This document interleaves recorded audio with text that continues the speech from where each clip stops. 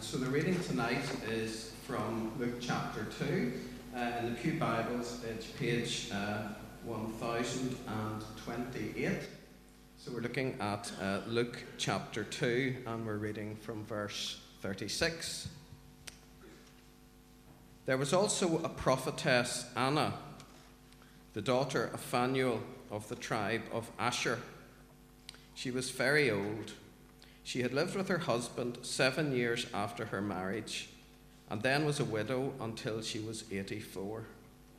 She never left the temple, but worshipped night and day, fasting and praying. Coming up to them at that very moment, she gave thanks to God and spoke about the child to all who were looking forward to the redemption of Jerusalem.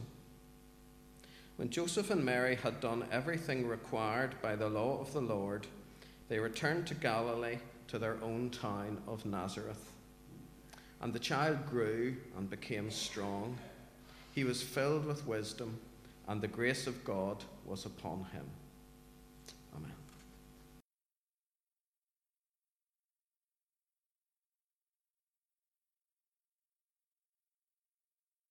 In our prayers of intercession, Andrea has asked me to focus on those key words she has already mentioned: faith, hope, and love. And so I will be basing our prayers around those words. Let us pray. Heavenly Father, we've been reminded that our faith is to be sure of those things we hope for and to be certain of those things we cannot see. And so, Heavenly Father, we begin this new year to thank you for our reminder this morning in the children's address that you hold all things in your hands. We can trust you with those things that we can see and with those things that we cannot see and we cannot understand. We thank you that our faith in you is built on experience of you. You have carried us through uncertainty in the past, through deep waters, through flames of trials, pain, and hard losses. And it is in those times particularly that we are constantly aware of just how much we need you, your grace, your strength, and your power. Help us to focus, first of all, on you in this new year. Help us to understand that your power is made perfect in our weakness. As we have remembered your gift of Jesus, Emmanuel, we thank you that it is both in times of celebration and seasons of brokenness that you are with us, that you never leave us. Lamentations reminds us, the Lord is my portion, therefore I hope in him. Lord, when all around us appears to be uncertain, we thank you that we have a certain hope in you. We pray for our world, where hope seems to be in short supply, for victims of war, refugees seeking safety, when all hope appears lost, for victims of natural disaster, homes destroyed by earthquake, flood, or tsunami, for victims of drought,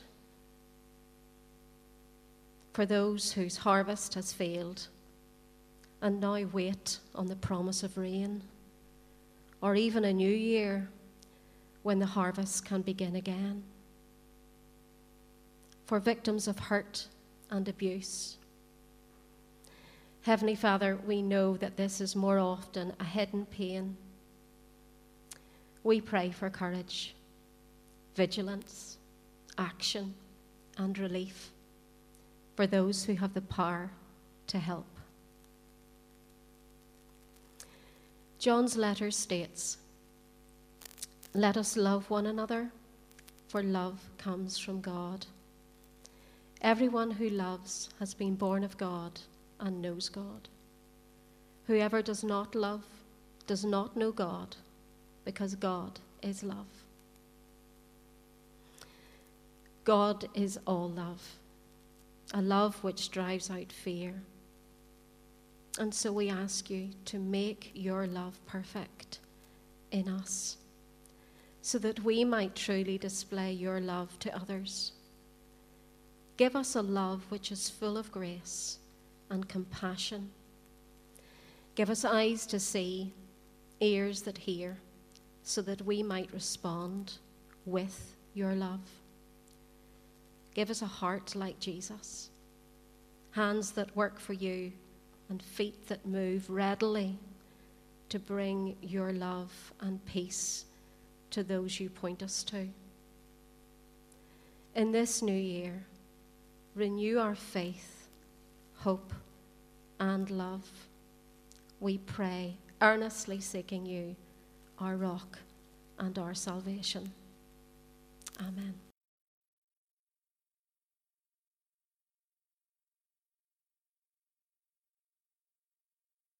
If you might like to turn with me to page 1028, the passage that Mark read to us about Anna.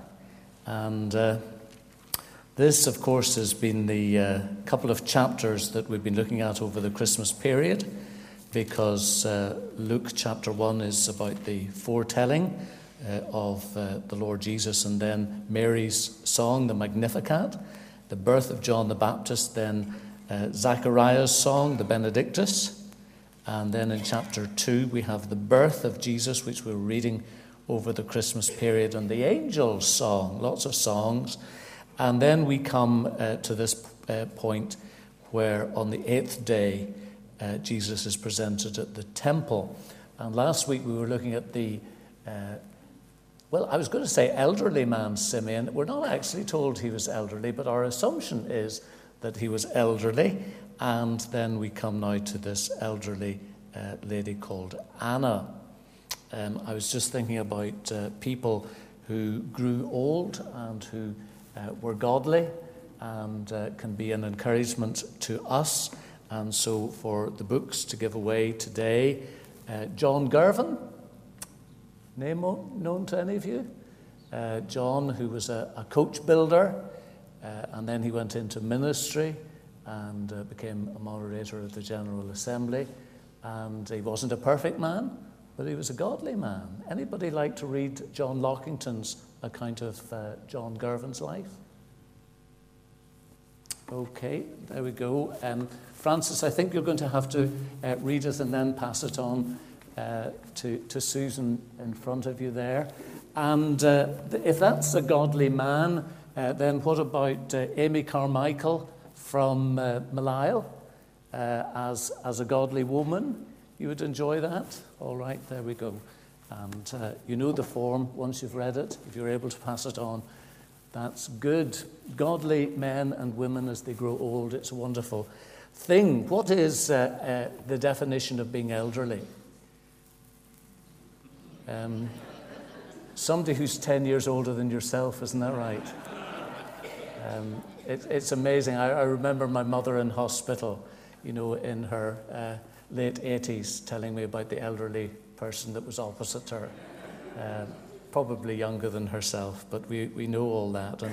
And so tonight we're going to be thinking about this impressive elderly woman, and you can see in chapter 2, verse 36 through to the end, that there are a number of things that we're told about this impressive woman. Some very basic facts. She was called Anna, and the name Anna means gracious or full of grace. That's a wonderful name.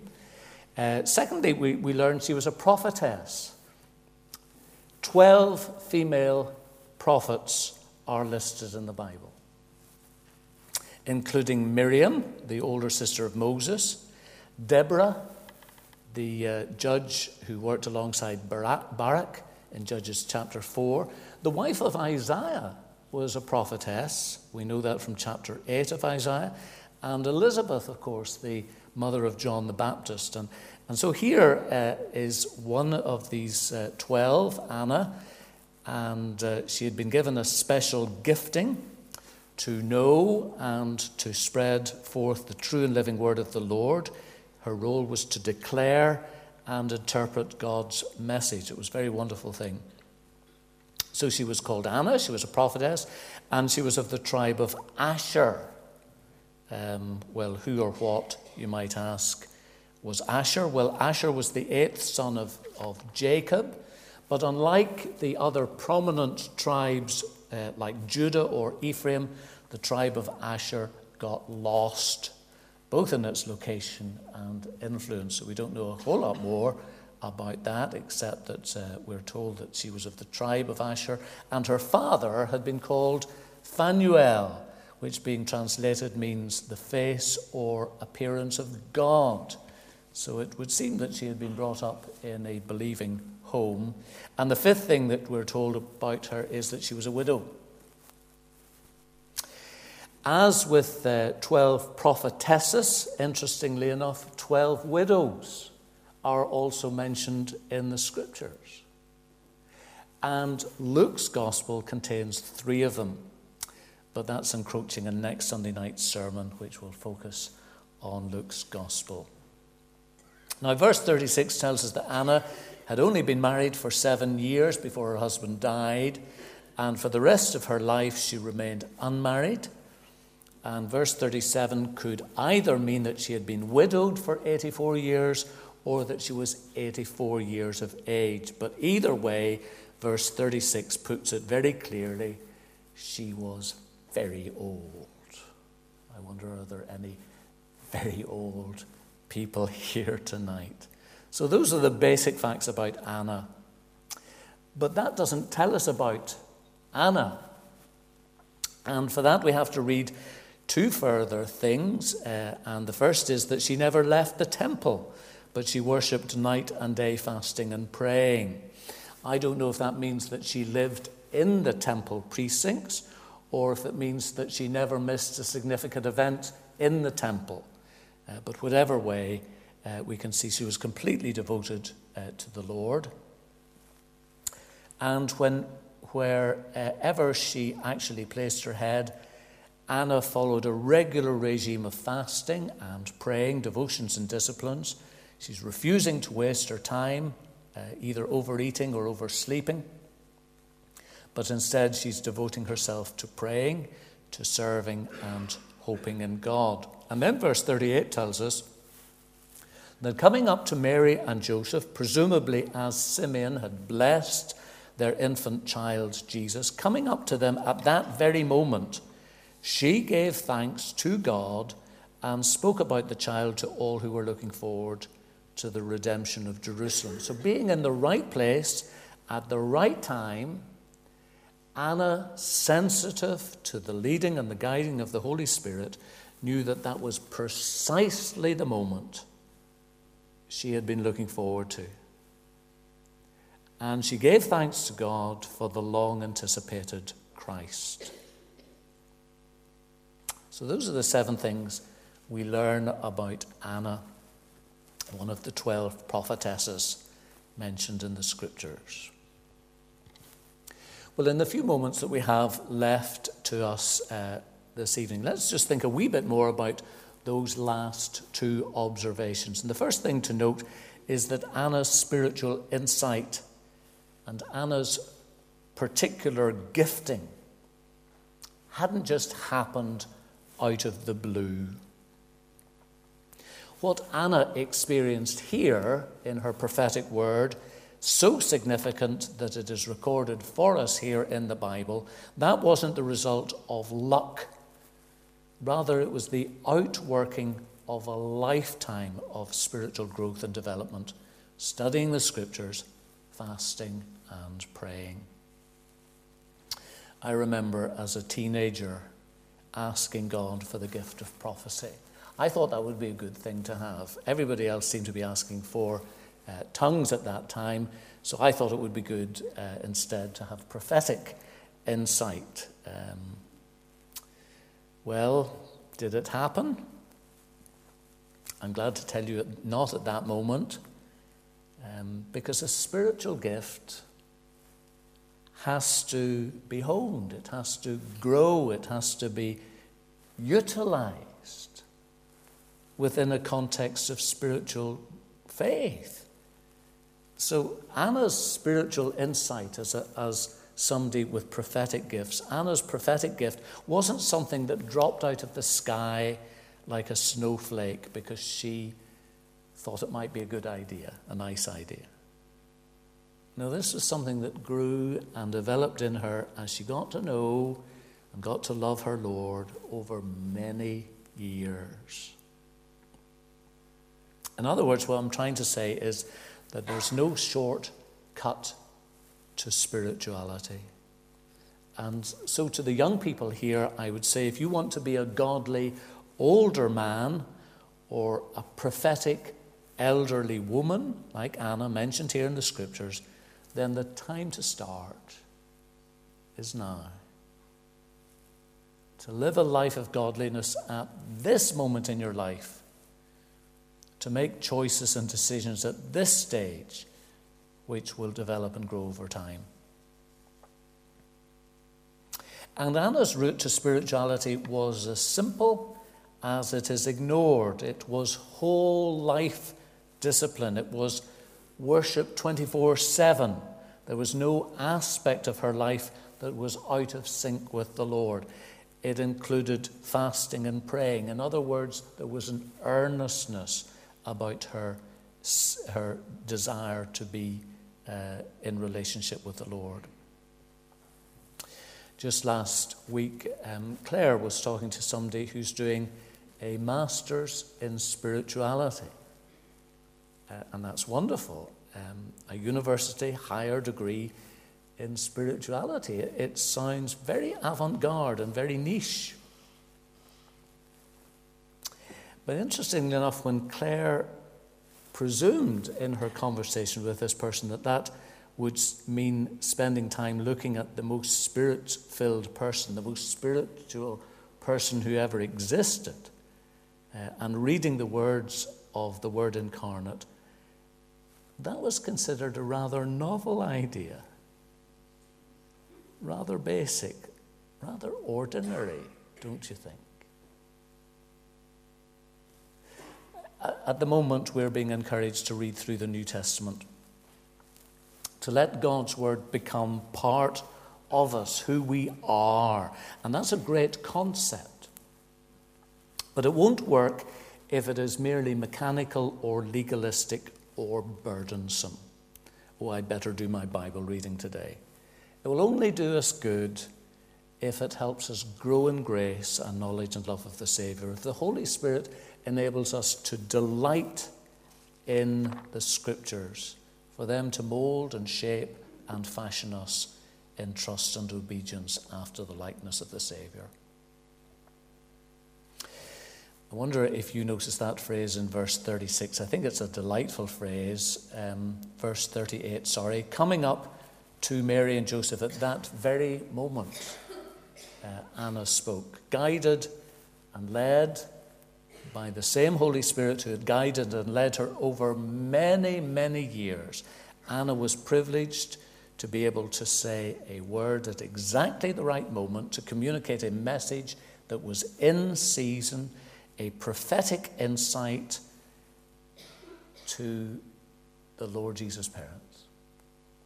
And then in turn to share something from the Scripture with others who, like her and Simeon, were also sensitive to the Spirit's voice, looking forward to the promised Messiah. Now, how beautiful is that? What a joy. What a privilege for Anna to be given the very words to say at this specific moment when it was exactly needed. But those words had been formulated and developed over decades as this godly old woman marinated in the words of Scripture, Genesis through to Malachi. And this was part of the waiting that we were thinking about last week with Simeon.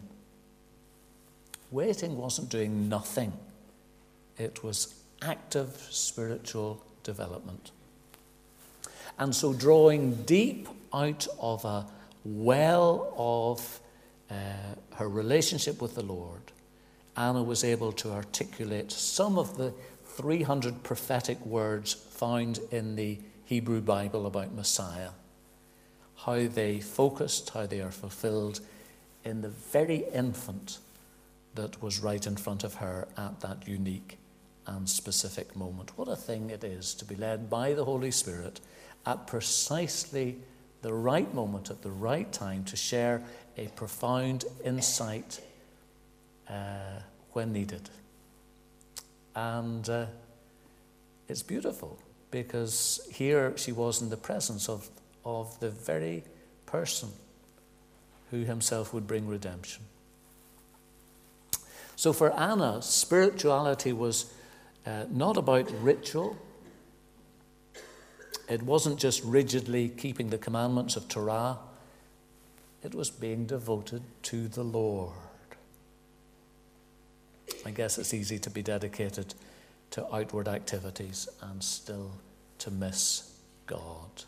How easy to be focused on things and miss out on the one it's all about. Well, there we go. That's Anna's mention here in Luke chapter 2. And of course, the reason that we are talking about her 2,000 years after this incident is because she had made choices in her life, even when things had been difficult, even as things had happened in her life that she hadn't chosen. In those circumstances of events that had come her way or hadn't come her way that she didn't want, still she had chosen not to become bitter or resentful. She had chosen not to become grumpy or gossipy. She had chosen not to be busy or bossy. She had made choices in her circumstances to be devoted to the Lord, to focus her attention on the Lord's Messiah, to be a willing channel, even in her old age, through whom God might flow his life-giving stream of spirituality to other discerning and thirsty people. Now that's a challenge for young people, isn't it? It's a challenge for people who may call themselves middle-aged. It's a challenge for elderly people. At a time when women were neither able to enter the inner court of the temple or give evidence in the court of law, Anna was truly a blessed woman. And at a time when widows had little opportunity for education or employment, Anna was the means of blessing other people. And at a time when elderly people were often regarded with little respect, here was an elderly widow woman, singularly set apart by God, devoted to the Lord, who had found her calling, who was using her gifting to be the means of pointing people to Jesus. I wonder what it means to live a life well spent. Well, we can do worse than look to Anna for our inspiration, a person wholly, utterly devoted to him. So we just pray together, and maybe in the quietness we speak ourselves with the Lord on this first Sunday night of the new year, and communicate with him as is appropriate in our circumstances and situation.